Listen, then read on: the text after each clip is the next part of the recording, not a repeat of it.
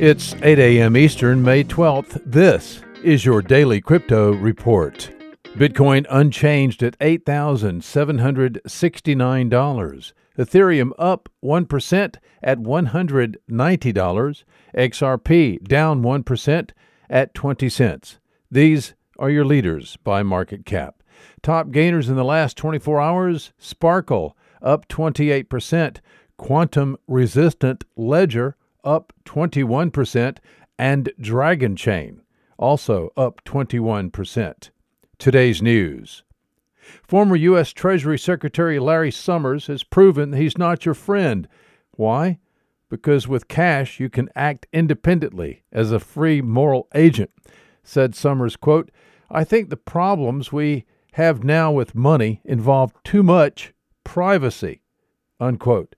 Summers was speaking yesterday to the CoinDesk 2020 virtual conference Consensus Distributed. He spoke plainly about his desire to have government-issued central bank digital currencies so that governments can ensure people can only spend their money on government-approved purchases.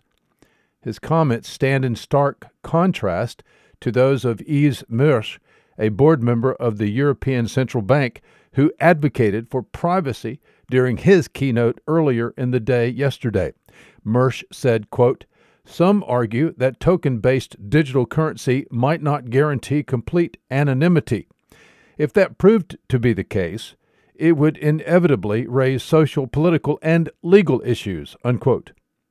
The financial world is rushing headlong into the issue of power and control by the people or by governments. Freedom is clearly at stake.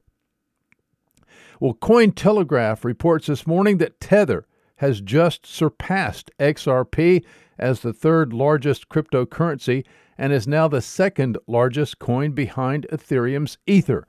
Tether's market cap of $8.79 billion is now bigger than XRP, according to CoinTelegraph, whose sets XRP's capitalization at $8.6 billion.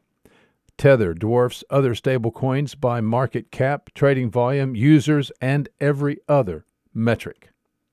Well, these are your leading headlines today. Visit us at dailycryptoreport.io for sources and for links.